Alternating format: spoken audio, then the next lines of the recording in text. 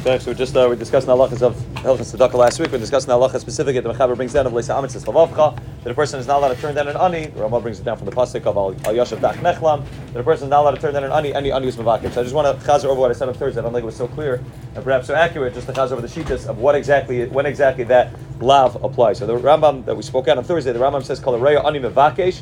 A person is over on the lav, which is mashman the lashon. The Rambam that only if the ani is mevakesh, only if the ani asks a person for money and the person turns a person turns the ani down, then only then is he over on the lav. But that's like the way the Reb Chaim Taka learns in Derech Hamuna on Hilchos Matnas Aniyim. Reb Chaim's daik from the Rambam that it's only if the ani is mevakesh, only then is one over the lav. In the same way that Rugas Abaysim also learns that the lav is only when a person is mevakesh. That's the pashtus of most achronim, that the lav is only when the ani comes over to a person specifically and is mevakesh. However, we said that the Rambam in Sefer Mitzvahs is not so mashma like that. The Rambam writes, once a person knows that there is some sort of aniyim that needs something, there is a certain tzarech that takes place, even if the ani doesn't come over to that person specifically. Apple Peak and the Rambam in Sefer Mitzvahs writes there is a lois to say if a person holds back, and that's like the way the Sefer Rishon Letziyim, which is a sefer from the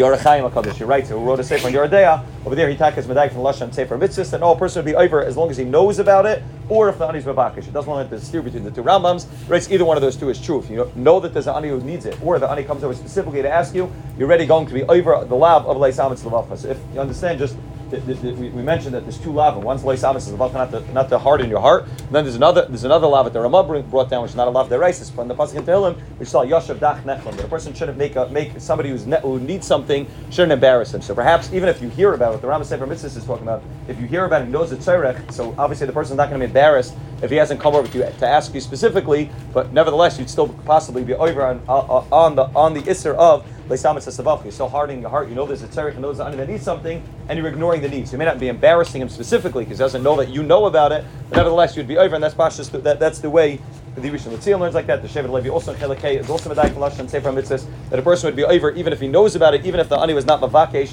from him directly. However, again, embarrassing the ani would only apply obviously if the ani came over to the person directly. Now, what exactly is called repakashas? The Pele Yoetz has a lashon that if an ani is standing by in the shul and the ani is making an appeal, that would already be considered to be the ani's mavakesh from each and every person in the shul. However, the pasha is not like that. It really depends on the mitzias. If the ani is standing in a big shul and he's not looking at anybody specific, he doesn't catch eye contact with anybody, he's just making a big appeal in the shul, that would not be called that the ani is mavakesh from each and every person in the shul.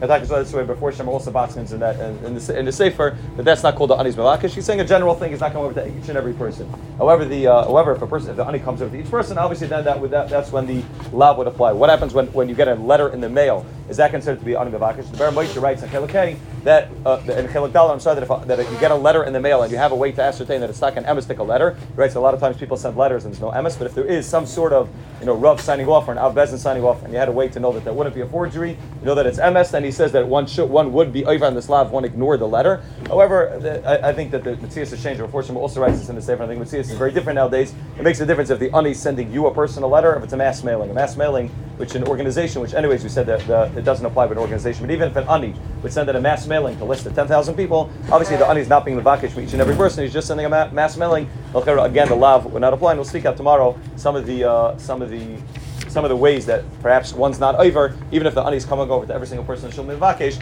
I think most people are not makbid to make sure that they give every single ani that comes over to Mevakesh. We'll talk about some of that term and some of the reasons why people are not as makbid in this.